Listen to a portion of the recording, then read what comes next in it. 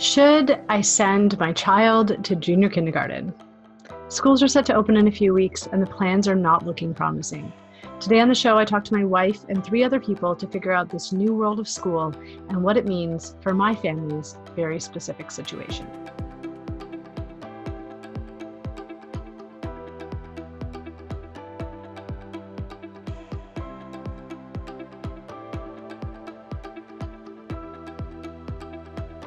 Okay. Is this on now?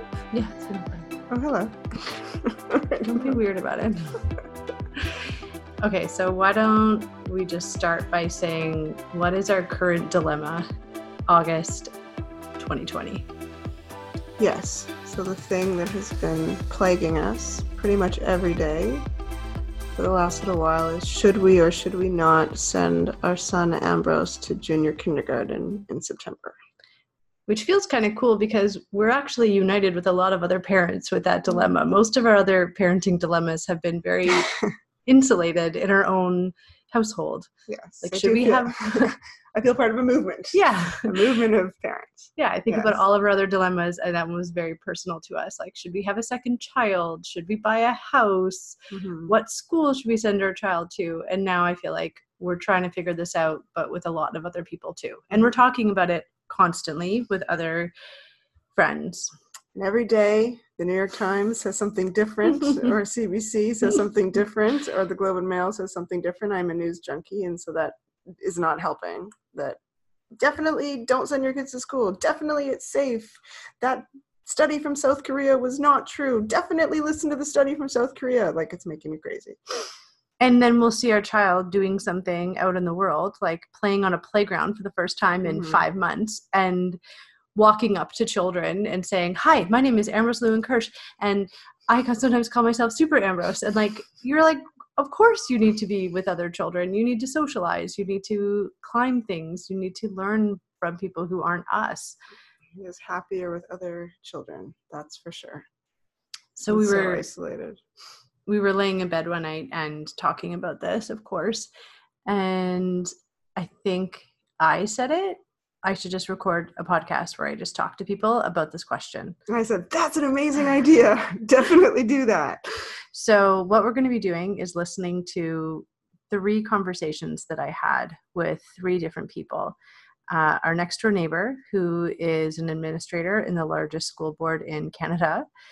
And then your longtime dear friend, Layla, who is a doctor, and then my good friend who is a teacher and a mother of 3, who is going back to school and sending her children to daycare and trying to decide if she should send her child to school. So what we're going to do is listen to these 3 conversations. I'm just going to play them back for you. And then we're going to meet up at the end of the show and we're going to make a decision, right? they told you what to do, right? Yeah, they gave me all the answers. So this is done. This is the best way to parent, by the way. Just ask other people and then just do the thing that they say. Mm-hmm. Yeah, because I sure as heck don't know what to do. No, I don't think we will until the day before school, but at least it has created some interesting conversations and things for us to consider. Like, I've already listened to all these conversations and I've edited them down for you. And I took notes on them. And every time I listen to them, I get different ideas about what really matters. And I'll, after I finish a conversation with one person, I'm like, absolutely, that is the exact thing we should do. And then I talk to another person and something else happens that day. And I'm thinking a totally different thing. So that's status quo. I know. That's where we are. But maybe, like our decision to have a second kid, all we needed was one person to be like a really strong yes or a really strong no or like a kind of strong yes or a kind of strong no to make a decision. Mm-hmm. Oi. Okay, so let's go get a snack, and everyone listening should also get a snack, and we'll listen to the 3 conversations, and then we'll come back together. Sounds good.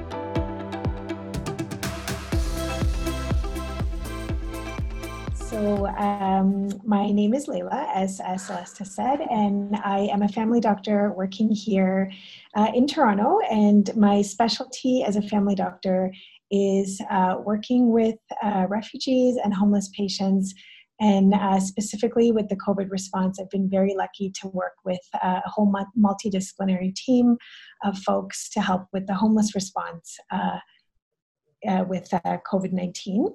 Yeah. And I'm from originally from England, grew up in Canada, and really looking forward to making roots here in Toronto.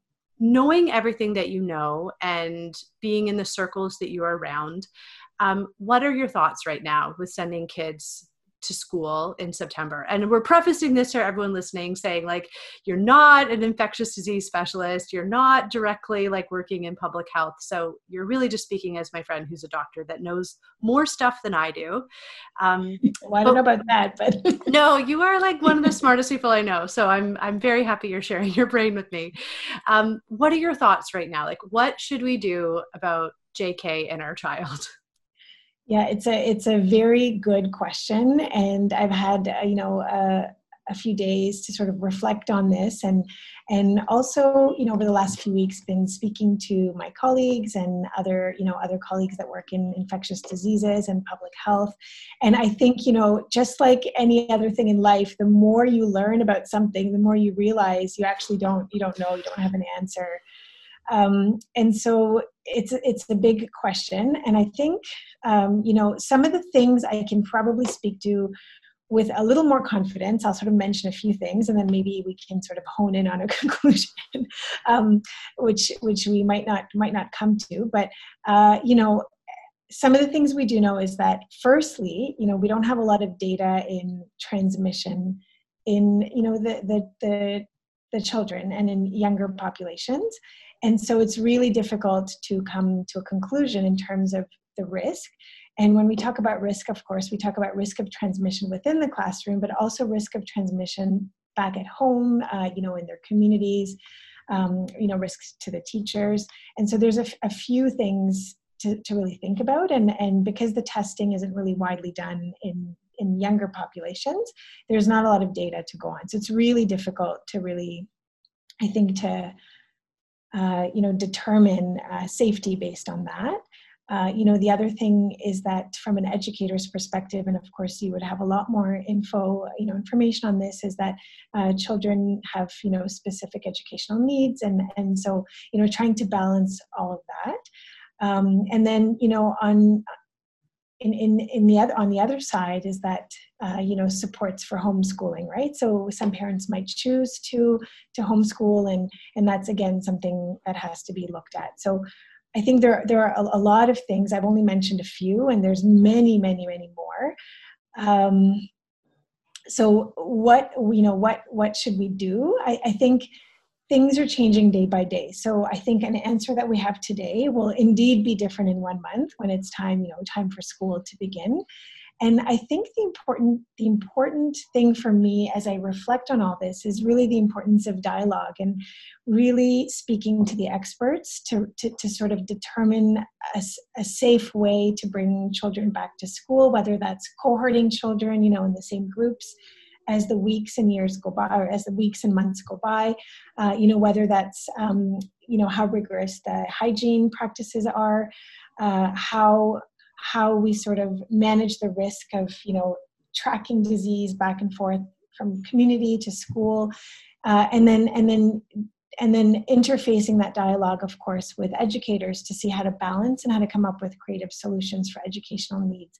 So that's kind of where I stand right now in terms of my thoughts on the topic. I know it's not a solid answer, but I think, continuing to dialogue specifically with each school environment, of course, being different, that might look different from one school to the other as well. One other thing I would say before, we maybe get into a bit more detail is that I think each school would have to have some sort of and this has been communicated by various public health departments in different provinces, but some sort of rapid response, how to mitigate risk and in the event that there is outbreak or transmission or risk. And so I think a lot of those things would have to be in place before safety is established. I'm hearing you say there's a lot that we don't know. Like there's a lot of question marks around what this disease is like in children. And I've been reading that as well. And it sounds like you're saying, and correct me if I'm wrong, a stance of like being like cautious and going in it with a lot of precautions and then sort of like assessing continually assess. Yeah. Exactly, and I think with the pandemic, being so new to all of us, there's not many people who are experts in something that has just been around for a few months, and so I think that's the key, right? As you mentioned, is continuing to check ourselves, reassess, and be willing to dialogue and listen to the experts, and not just in medicine but also in education, to actually come up with good solutions day to day. If you didn't have to send your kid to school, in those kinds of situations, like what would you say if, like, for example, with Ambrose, he's only 4. Should we just like do the cautious optimistic and like wait it out and just see what happens come like November, and be like, okay, November, no outbreaks have happened. Cool. We feel more safe. We're going to send him forward. Like, because we have that luxury right now. Not all parents have that. So what is your take on that? Yeah, I think, if you do have the resources to be at home with your child, and also, the ability, the interest, and, the skills to homeschool, I think that's an excellent option. As you said, not everybody, has the ability to do that. If they have to go out and work, or, some people might not feel comfortable homeschooling. But I think if you have all those things available to you, I think it's an excellent option. One thing I will say is that you're right, that we really don't know what the transmission will be like from now until November, with a possible, other wave coming. The one piece of data that we might have to look at is that over the months of the pandemic, when everything was closed, some places were open for, looking after the children of the healthcare providers and the frontline workers. And again, I'm not familiar with all the data on this, but I don't believe we heard of any major outbreaks in those settings. And so, there might be some data that we can fall back on, but, things of course will look different in the fall, when community numbers and spread looks different than what it did a few months ago, when people are, we're in lockdown versus, they won't be. So you don't have children right now. You have a very busy life with a doctor, a husband, and yourself as a doctor. Imagine you did have a child and you had the luxury to take some time off. Like, it wasn't necessary for you to be working all the time. What would you do? Yeah, this is an excellent question. And, thinking about it, I think there are so many pros and cons, to homeschooling that, again, you will be much more versed at than me. But I think, if I had the ability, and I don't see myself as a wonderful educator, which is why I'm, not in your profession. I think your profession is one of the hardest professions. And so I think, but if I felt that I could do it and I had some guidance, and and I was able to stay at home, or my partner was able to stay at home, I think one of us might do that. Having said that, though, there's so much education that comes from being in a social environment and sort of being in a group. And I wonder, before saying yes or no to being, in that school environment, I wonder, I think I'd want to do a little bit more research too on some of the other options. Like, is there an option to maybe homeschool in a group, for example, and keep that cohorted, sort of in a different environment than school? Again, I'm not sure, because I haven't looked into these options, but I would maybe want to explore some other unconventional, options that we've never really looked at before. But I think, if you had to pin me down, and I have to give you an answer, yes or no, I think if I had the ability, I would certainly try maybe to keep my child at home for now until we have a little bit more information. And if I didn't have that ability, I think I would sort of trust in my local public health, experts, that if the school is being opened, it's being opened under the right guidance and the right precautions, and then sort of take it from there.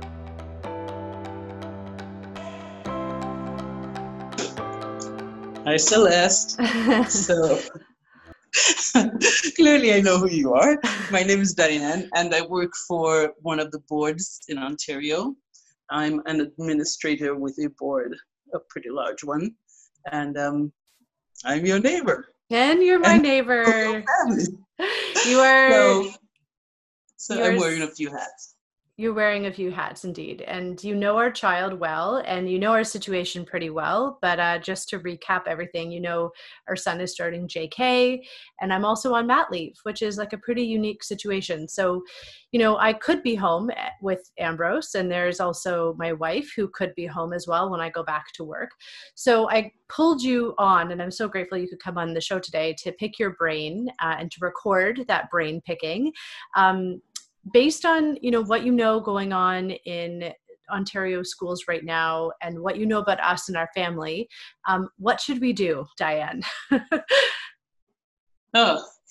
First off, let me just acknowledge that everybody's situation, everybody's decision will be informed by their own particular situations.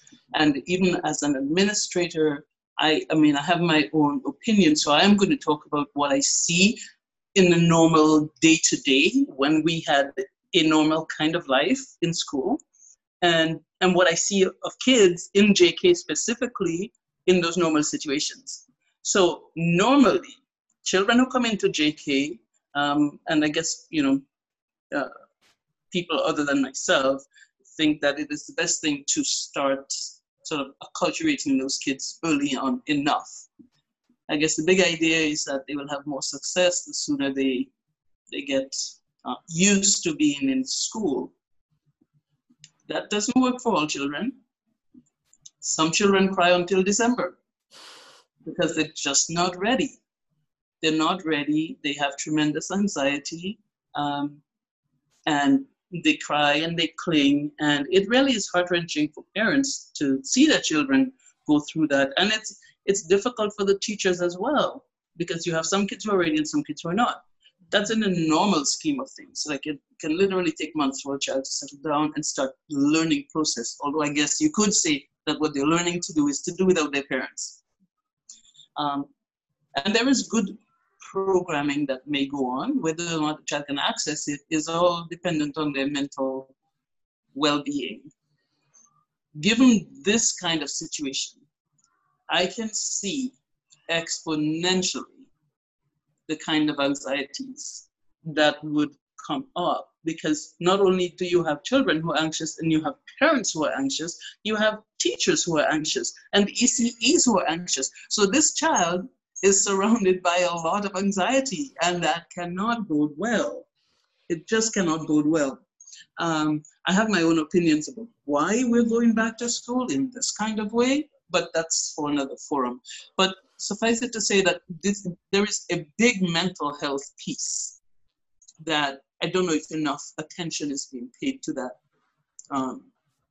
You have teachers who may have those underlying conditions that everybody keeps talking about. And so they're coming into schools knowing that that is the case.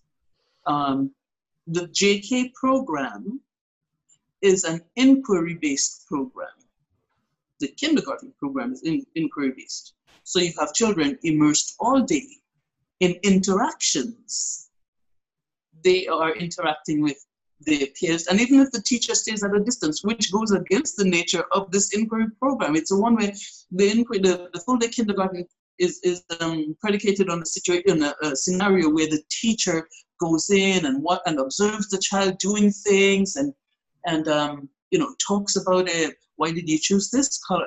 It's not a hands-off program. Mm-hmm. It's a hands-on program. So that is the nature of the program, and to put in all those moving pieces, I don't see how that can bode well. Mm-hmm.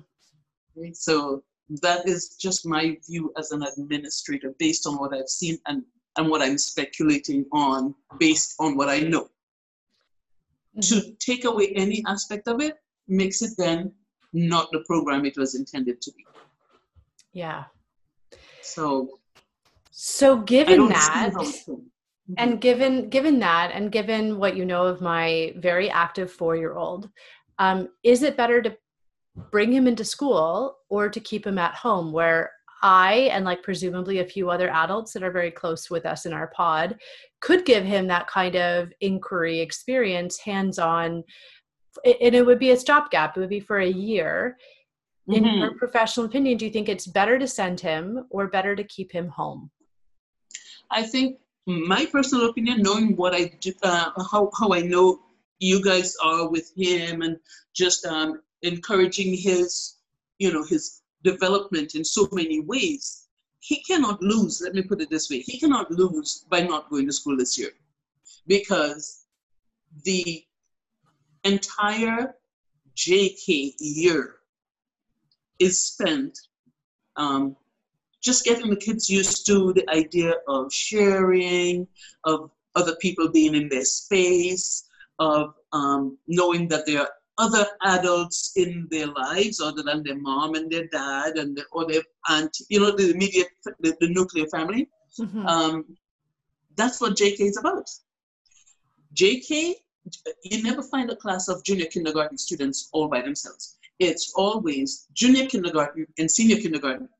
The role of the senior kindergarten is to model for the junior kindergarten, Mm-hmm. how to share, how to use this, that, or the other, to talk, to have a circle of friends. And I don't see that you and your family could not provide that for Ambrose. It would have to be, you are an educator, so you know that there is a curriculum that you can follow. And again, I'm not going to comment on the real reason why kids go to school at JK, because I don't think that has very much to do with education. It just has to do with socializing them in particular ways. But the learning is all about readiness. That's it. I mean, it's interesting though, like as our child gets more independent and sometimes obstinate in terms of like how he wants to take on problems, it is getting harder and harder as a parent to, take him through difficult experiences, like small things like Mm-hmm. putting on your shoes or, holding a pencil, and like small stuff that I know that the teachers at his daycare were doing with him. And Right. so much of me is like, wow, it is really difficult to make your child feel uncomfortable and help them through that. Whereas a teacher, Mm-hmm. they can do that in such a different way. So I know that as an educator, I educate 14-year-olds though. So it's a totally different ballgame. I'm not a primary teacher. And I don't know 4-year-olds the way that a kindergarten teacher does. So this is why I'm asking people, because it's such a tricky question. But you go into the situation assuming that teacher will know your child too, or get to know your child quickly. Mm-hmm. And that's a whole different set of things that come to play, because you may have teachers who are naturally kindergarten teachers, and you may have teachers who are not naturally kindergarten teachers. So they're no different from you. Mm-hmm. I think the learning has to be yours rather than his. Oh. Because he is naturally inquisitive, and he is naturally going to go and if he says yes, because I've heard Ambrose go, yep, that's the one I want to use, then you need to learn to step back and say, okay, because he's safe. Mm-hmm. Okay, Mm-hmm. he's safe. But so I think that the learning is going to have to be yours, to know when to be teacher and when to be mom. I cannot see it harming him. Mm-hmm. I cannot see this year with all of the stuff. I'm not talking about a normal year. A normal year, you drop him at the gate and you cry a little bit, and he cries a lot, and you say, you'll get over it, and the teachers take him by the hand and go on. Teachers take him by the hand and go on. Mm-hmm. But this is not a normal year. January is also an entry point. Mm-hmm. There is also that. When you've had time to get him used to the idea that, you're going to go join some friends, and, mom will pick you up at the end of the day, that kind of thing. Maybe mama will do it, maybe Mia will do it, but, you have your own, there's a time to getting used to that idea. And then you have the time also to see how things play out. Yeah, so my name is Chris McKenna, and I am a teacher at an independent school in downtown Toronto.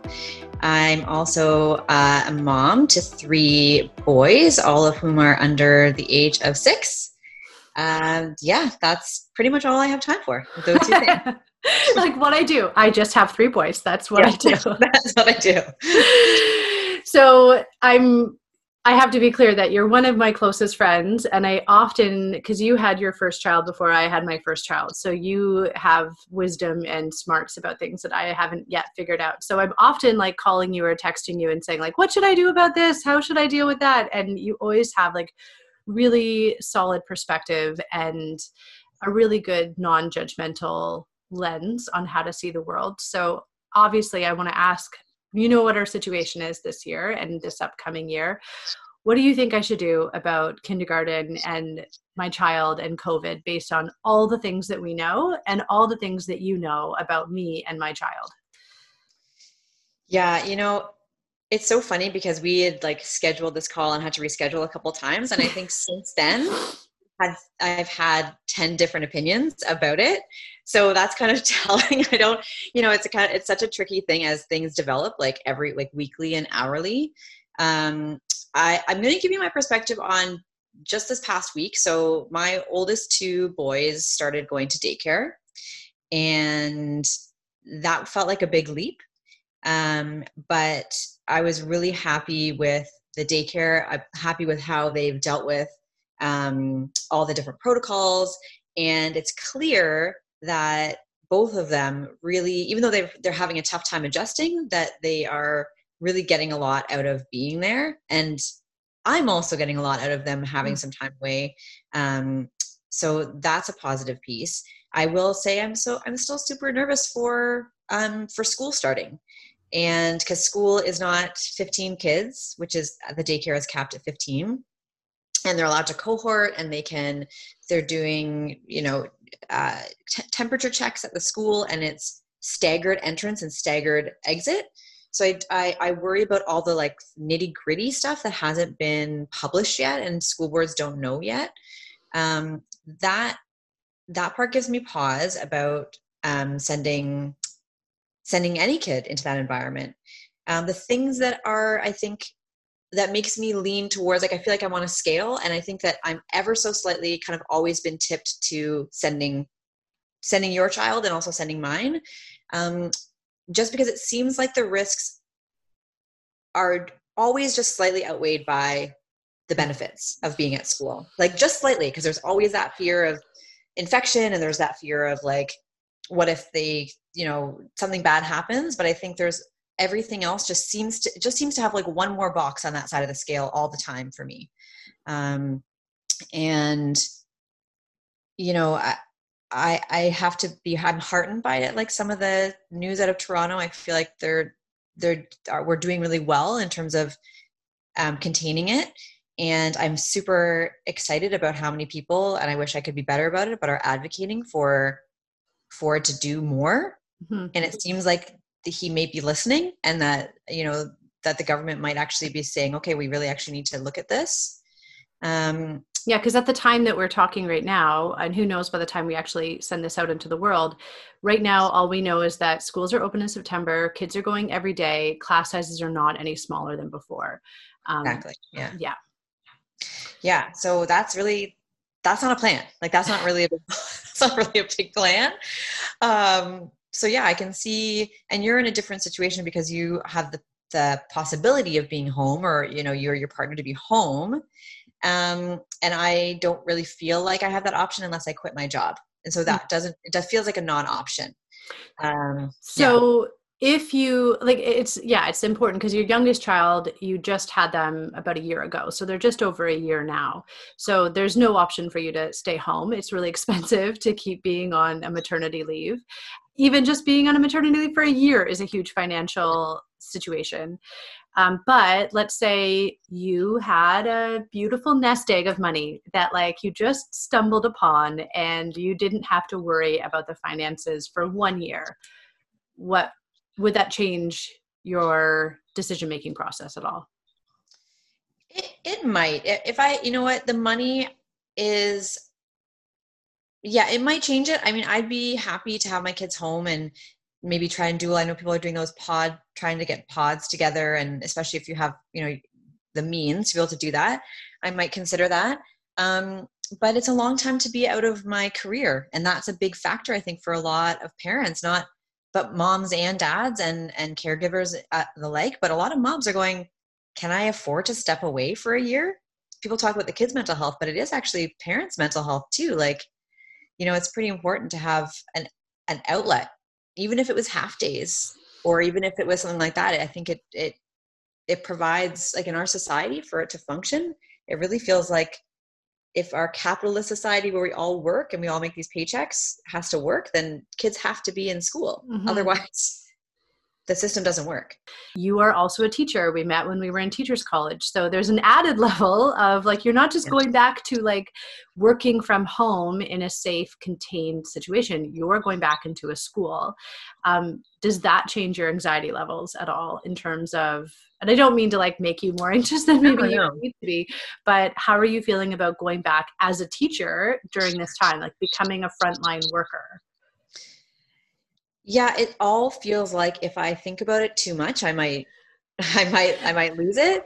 But I guess it's like ripping off a Band-Aid in a weird way. Like I am nervous to go back.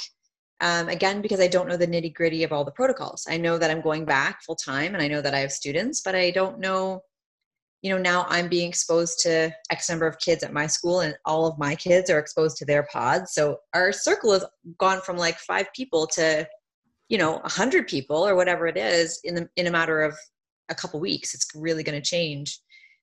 And I hear these people going, well, we're definitely going to be back in lockdown again. And to me, that's almost scarier than anything else, is trying to sort out that in our family and figure out what that would look like now with both parents working full time and 3 kids. And I almost, the other side is that I don't know how much learning will get done this year. Like possibly at an independent school where there's more resources, there might be more learning happening. But if it stays as it is, how much can I expect my son to get out of grade 1 when they can't do group work, or when a lot of their time is going to be taken up by sanitizing or like maintaining these physical distancing sort of rules? Because that's a lot, and that's a lot of what kindergarten is, in regards to your son. Like that, so much of kindergarten is sharing and group work and lining up, and there'll be a lot of that will be very, they'll kind of miss out on some of the other learnings. I don't think the teachers will have time. I don't think they'll be able to. Mm-hmm. Yeah. Like I watched my son get taken into daycare and they have this like social distance pole that has like a handlebar on one end and a handlebar on the other end. And the teacher comes out and holds one hand and then they take the kids in on the other. They like little, 2.5-year-old Eli is holding on to the other end and they can't even like do anything, and you can't go into the school. So it's pretty, I feel like I'm handling, it's hard, but I've sent my son to school before and daycare. But for parents like you that are sending for the first time to kindergarten, it is scary when you can't just check in on them. And, teachers are going to be less apt to like scoop kids up and hug them, which 4-year-olds really need that. You're also saying that it's been good for your children, despite some of those restrictions, despite some of the like unfamiliar territory, that it has been good for them, even though they're clearly anxious and struggling to adjust. What has been so good for them so far? So I think having a routine, because it's not as easy to have a routine in your own home when you have some very small children. I think parents of older children may be a little more able to like have a more fixed routine. But when you're one parent on 3 kids, it's pretty challenging to have a routine that will work for everyone.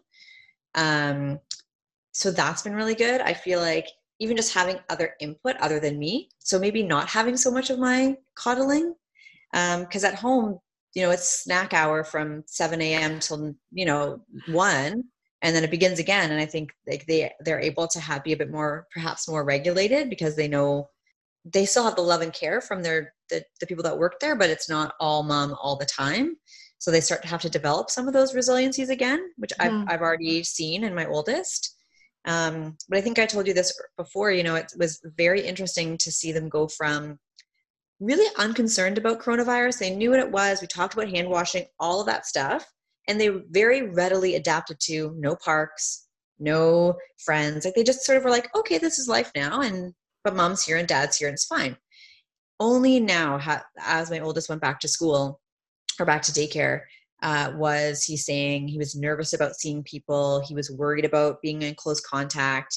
He was freaked out kind of by all the masks. Like if he wants to play with a friend or touch them, like play tag, they make them put gloves on and wear their masks. So it's like, it's good, but it's also, it's a really hard new reality to swallow for kids. Mm-hmm.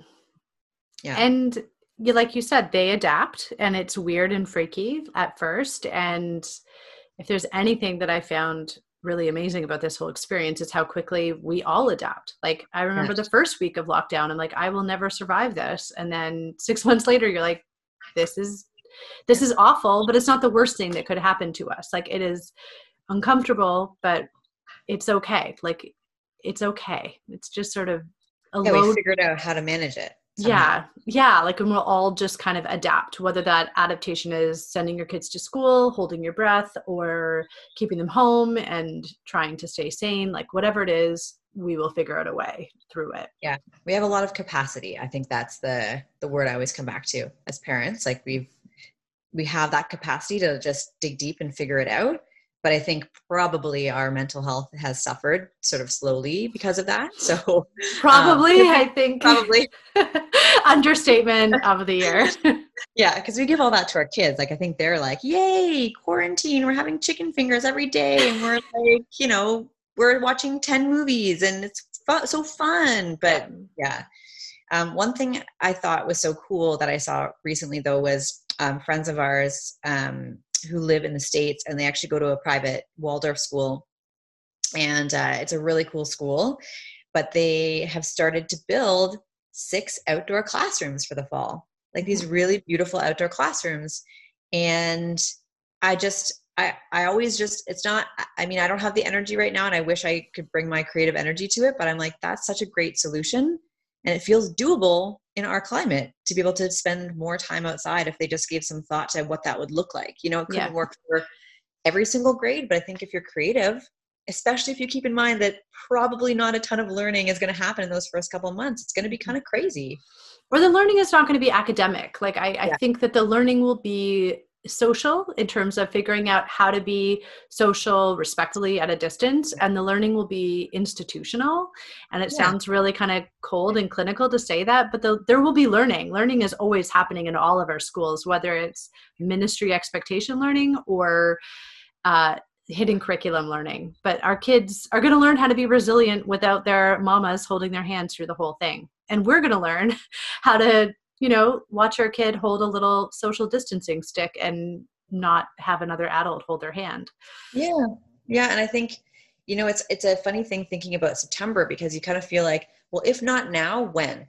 You know what I mean? Like if our numbers as they are really positive, if not now, when would we feel safe? When, like, people say, it's easy to say, oh, wait till 2021. How do we know that that's going to be any different, or that will be a new type of different? Yeah. And then what happens to our mental health between now and then? Right. And what happens to our careers between now and then? And like, we truly know nothing. Like this whole thing has taught all of us that we know nothing. And like I heard this really awesome thing on the Michelle Obama podcast, which you definitely need to listen to. The woman that she was talking to said, we're all writing our futures in pencil right now. Yeah, that's true. Yeah. And like, so we have this idea of like September, but it's so penciled in, and like 2021, it's just like, it's penciled in, like nothing is set. Yeah. It's such a tricky, it's so tricky. And I think in some ways, like with all the sort of possibilities of sending your kid to kindergarten and the scary things of it, the cool, like sort of not cool, but the really sort of like graceful thing that I think you have this year is that you are home. And so if things go sideways, or if things don't feel good, you're able to sort of pull back. You could go half days. You could sort of do something that allows you to feel more comfortable if it's not feeling good anymore.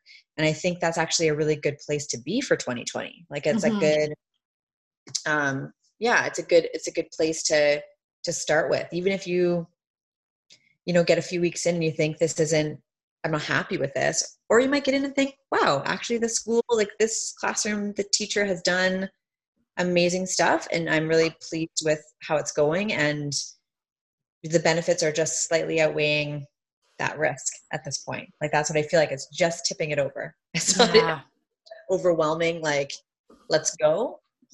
But every parent I see at the drop off is like kicking their heels. Seriously, like it's not, and these are parents that are so loving, but they're just like, this is so good. For my kids to away and have some time away from me and for me to be able to do my job again. And I think that your relationship with your children, I can only imagine that all of our relationships with our children will improve, like for the time that they come home to bedtime. Yeah, it will be interesting is the wrong word. It's not going to be interesting. It's going to be scary, terrifying. Yeah, I guess no one knows, but I also feel like at this point I just have to walk forward. Like I just have to walk forward into it in some ways and then step back if it gets scary and reevaluate. Like that's all that I can do. I can't, like you said, the penciling in, I can't make a plan for, are they going to stay in for the school year? I can only make a plan and say, okay, they're going to start in September and then we'll just have to see what happens. And if it becomes to feel unsafe, then I'm really going to have to reevaluate and as a family, well, like, both Jay and I will have to reevaluate what our home life looks like and what it looks like for the kids if things get out of control. Yeah, I don't know. I just wish they would keep the bars closed.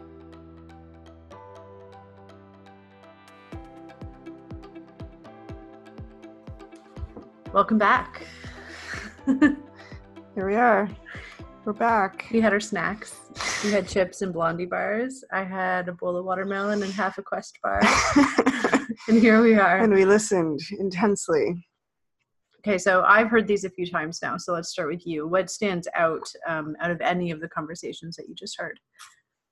Yeah, so there's a few things that struck me. So when I was listening to my dear friend Layla speak, one of the things she said that just like made me go like, oh yeah, is that we really, those of us that are in my social circle and all of my friends, I mean, we all believe in science, obviously, and we are looking to the scientists and to the medical community to give us guidance. And she said, we've never had this pandemic before. So really, we don't have experts the way we think about it. Of course, there's lots of people studying infectious disease, but we've never had this version of the coronavirus at this time, in this time period. And that struck me, because I'm definitely one of those people that's just like obsessively looking for somebody smarter than me to tell me what to do. And there's so many voices that are complicated that are even counteracting each other. Like the voices aren't all clear. Okay. What else stands out? Listening to our dear neighbor Diane speak. But I liked that she reminded us that kindergarten in general is an inquiry-based program, which of course, the moment she said it that way, it's like, yes, of course it is. But I think there was like a framing that was helpful in that a lot of what inquiry is interacting, asking questions, being connected, and that COVID really puts a damper on that. And so that makes me feel worried for what will kindergarten look like, how many restrictions will there be, and what kind of impact that will have on our very engaging and engaged young person that we're raising, who requires a lot of talking to people and interacting and this sort of thing. Yeah, we have this idea about what kindergarten is because of our own school background, and I work in a school, and this JK year is not going to be what we think it's going to be. I mean, for better and for worse, I think. The way that Diane was talking about it was kind of painting this kind of, I don't want to say gloomy picture, but this a little bit more pessimistic picture of how teachers are going to manage the stress of what they're being asked to do. Yeah, all the anxiety. Yeah.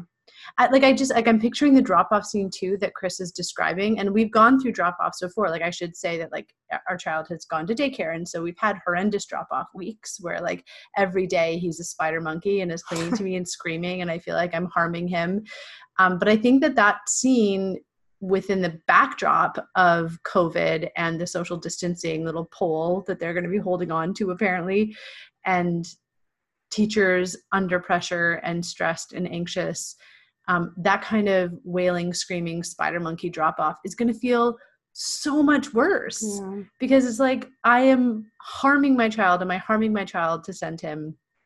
And am I harming my child to leave him? And I don't really have to do it because I'm just, not just, but I'm going to now be with our youngest child and be at home with him. Like, I fear a bit that my guilt will be very high in that scenario if drop-offs are really difficult. Yeah. Or if he says it. Like, I also worry because he's so verbal and he says so many things now that just catch me off guard. Like, eventually, he's been saying that. We're going to do this eventually. Anyway. But if he says something like, I really don't like kindergarten, I feel like I'd be like, okay, great, I don't like it either. Stay home with me. Like, but Chris had a really good point that it's good for our mental health for Ambrose to practice more resilience and, not have somebody kiss him 18,000 times when he needs it, and for him to be able to develop more independence under these different circumstances could also be really great for him. There was something else that Chris said. This isn't specifically, well, I guess it relates to us because we have the privilege of possibly being able to stay home, but it was interesting to hear her speak when she said, so many people can't stay home, of course. And then something, I may be getting it wrong, the order of when she was talking, but there was sort of this implication that the only people that would stay home would be the women.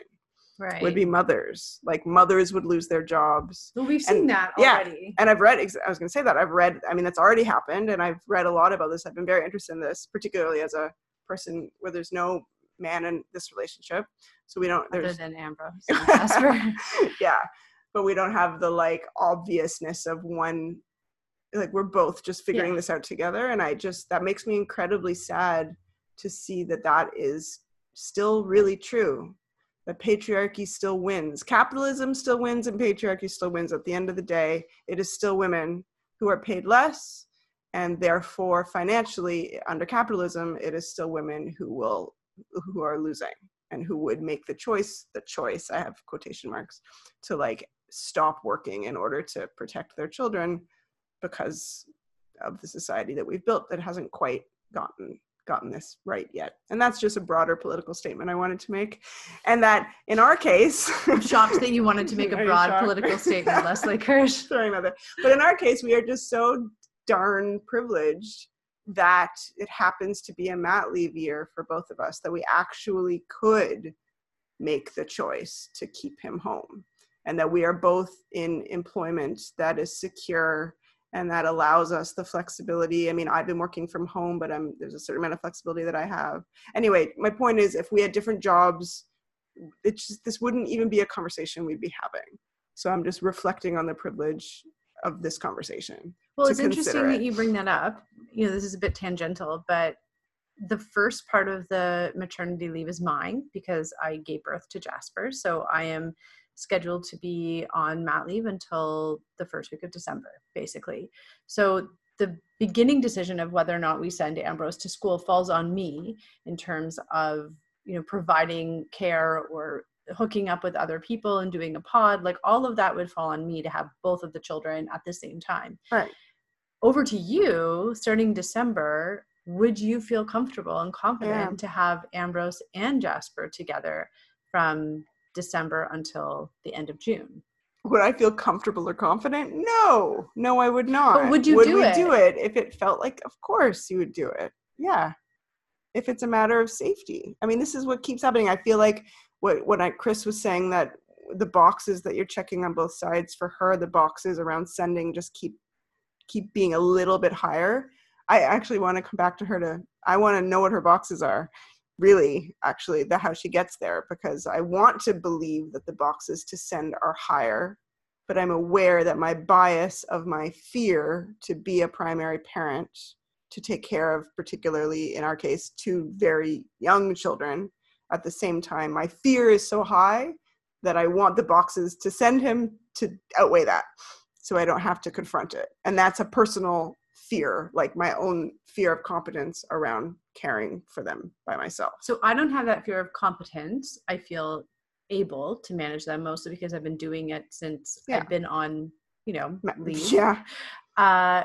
But my fear is that I will lose my mind. Of course, yes. And I feel like it's a mental health fear. Yeah. Like, well, how much more can I really handle? And there's been days where I'm like, you need to go to school because this is too much for me. Like, I can't take all of this on. And, now that playgrounds are open and now that like people seem to be a little bit more relaxed with like park play dates and being a little bit more socially distanced, but around other folks, it's definitely gotten easier. But what's going to happen in November? Like what's going to happen when, like, part of me feels like, okay, so if we're kind of anticipating a second wave happening November, December-ish, maybe I should just send them to school September, October, get as much done as possible. Like really just like tackle that to-do list with Jasper in the little ergo carrier and like get it all done so that when we're literally inside again and can't go anywhere for the winter, I don't feel like I'm living in The Shining. Yeah,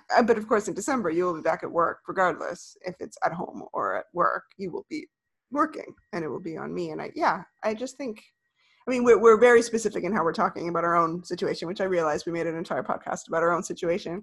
But the broader piece of like even considering this, I just wanted to reflect on. It's such a privilege. Mm-hmm.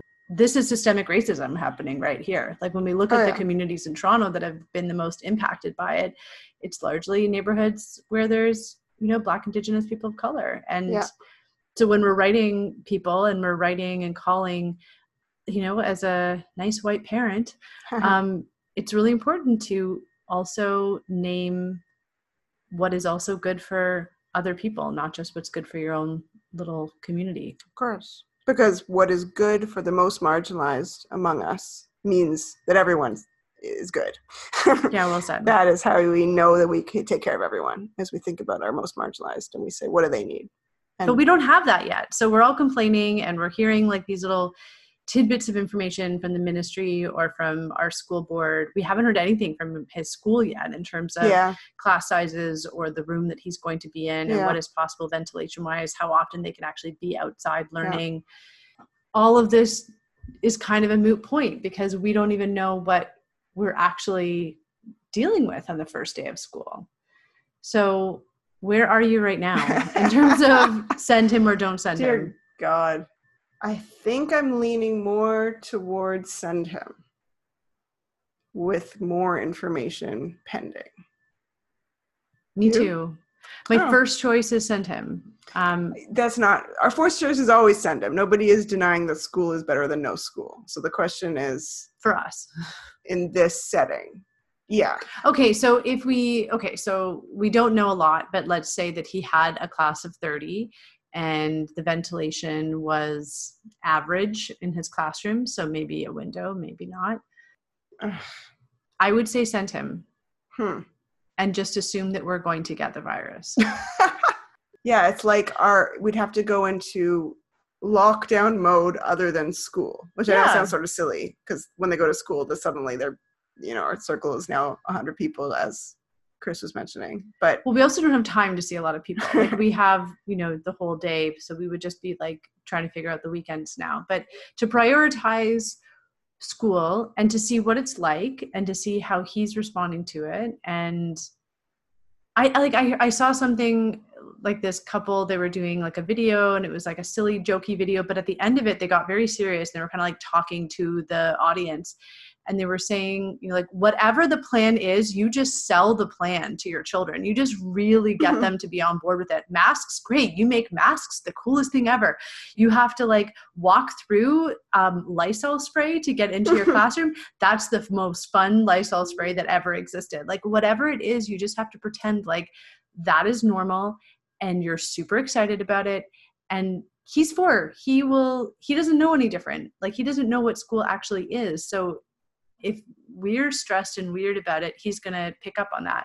But if we're just like, yo, people have face shields now. You get to wear your Spider-Man mask. What a cool world this is.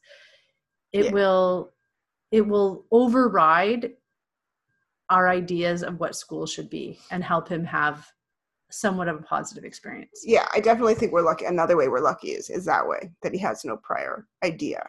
So all of these ways that we can make it easier for him. For me, that's still, the question is still about getting sick. Less so about all those other things. I think our kid has a lot of resilience, but like also just doesn't know any better. So, but for so many kids that are going to school, they do know better or they do know different. And it's going to be a lot of work for their parents to get them reprogram, or just to help them cope with the change. But in our case, I think that actually won't be an issue, which is another way that we're lucky. Yeah, like if we look at like all the factors, Ambrose does not have a compromised immune system. Neither of us have a compromised immune system. We're very close to your parents in terms of like daily, everyday interactions. So we would have to like not do that. Yeah. And we would be really cautious about how we exist in the community and be really excited for the learning that will happen, like whatever that learning is. I mean, our kindergarten programs, we didn't actually go to JK. I was going to say. But that's the other thing that makes me think we could keep him home, because neither of us went to JK. I think we're okay. Yeah. Jury's out on that. Yeah. Okay.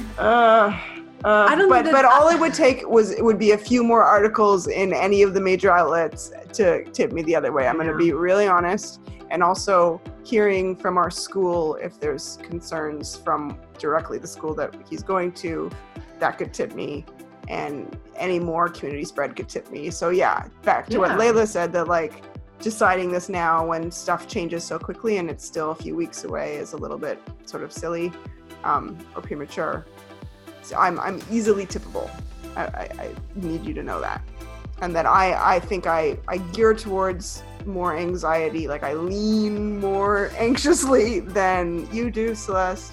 And so I have to own that. Which is why I have to say I'm a bit surprised with myself that I feel like right now that I'm saying send him, but that is how I do feel. I hope he looks back and listens to this when he's older and realizes how ridiculous decisions can be and how hard this is. Yeah.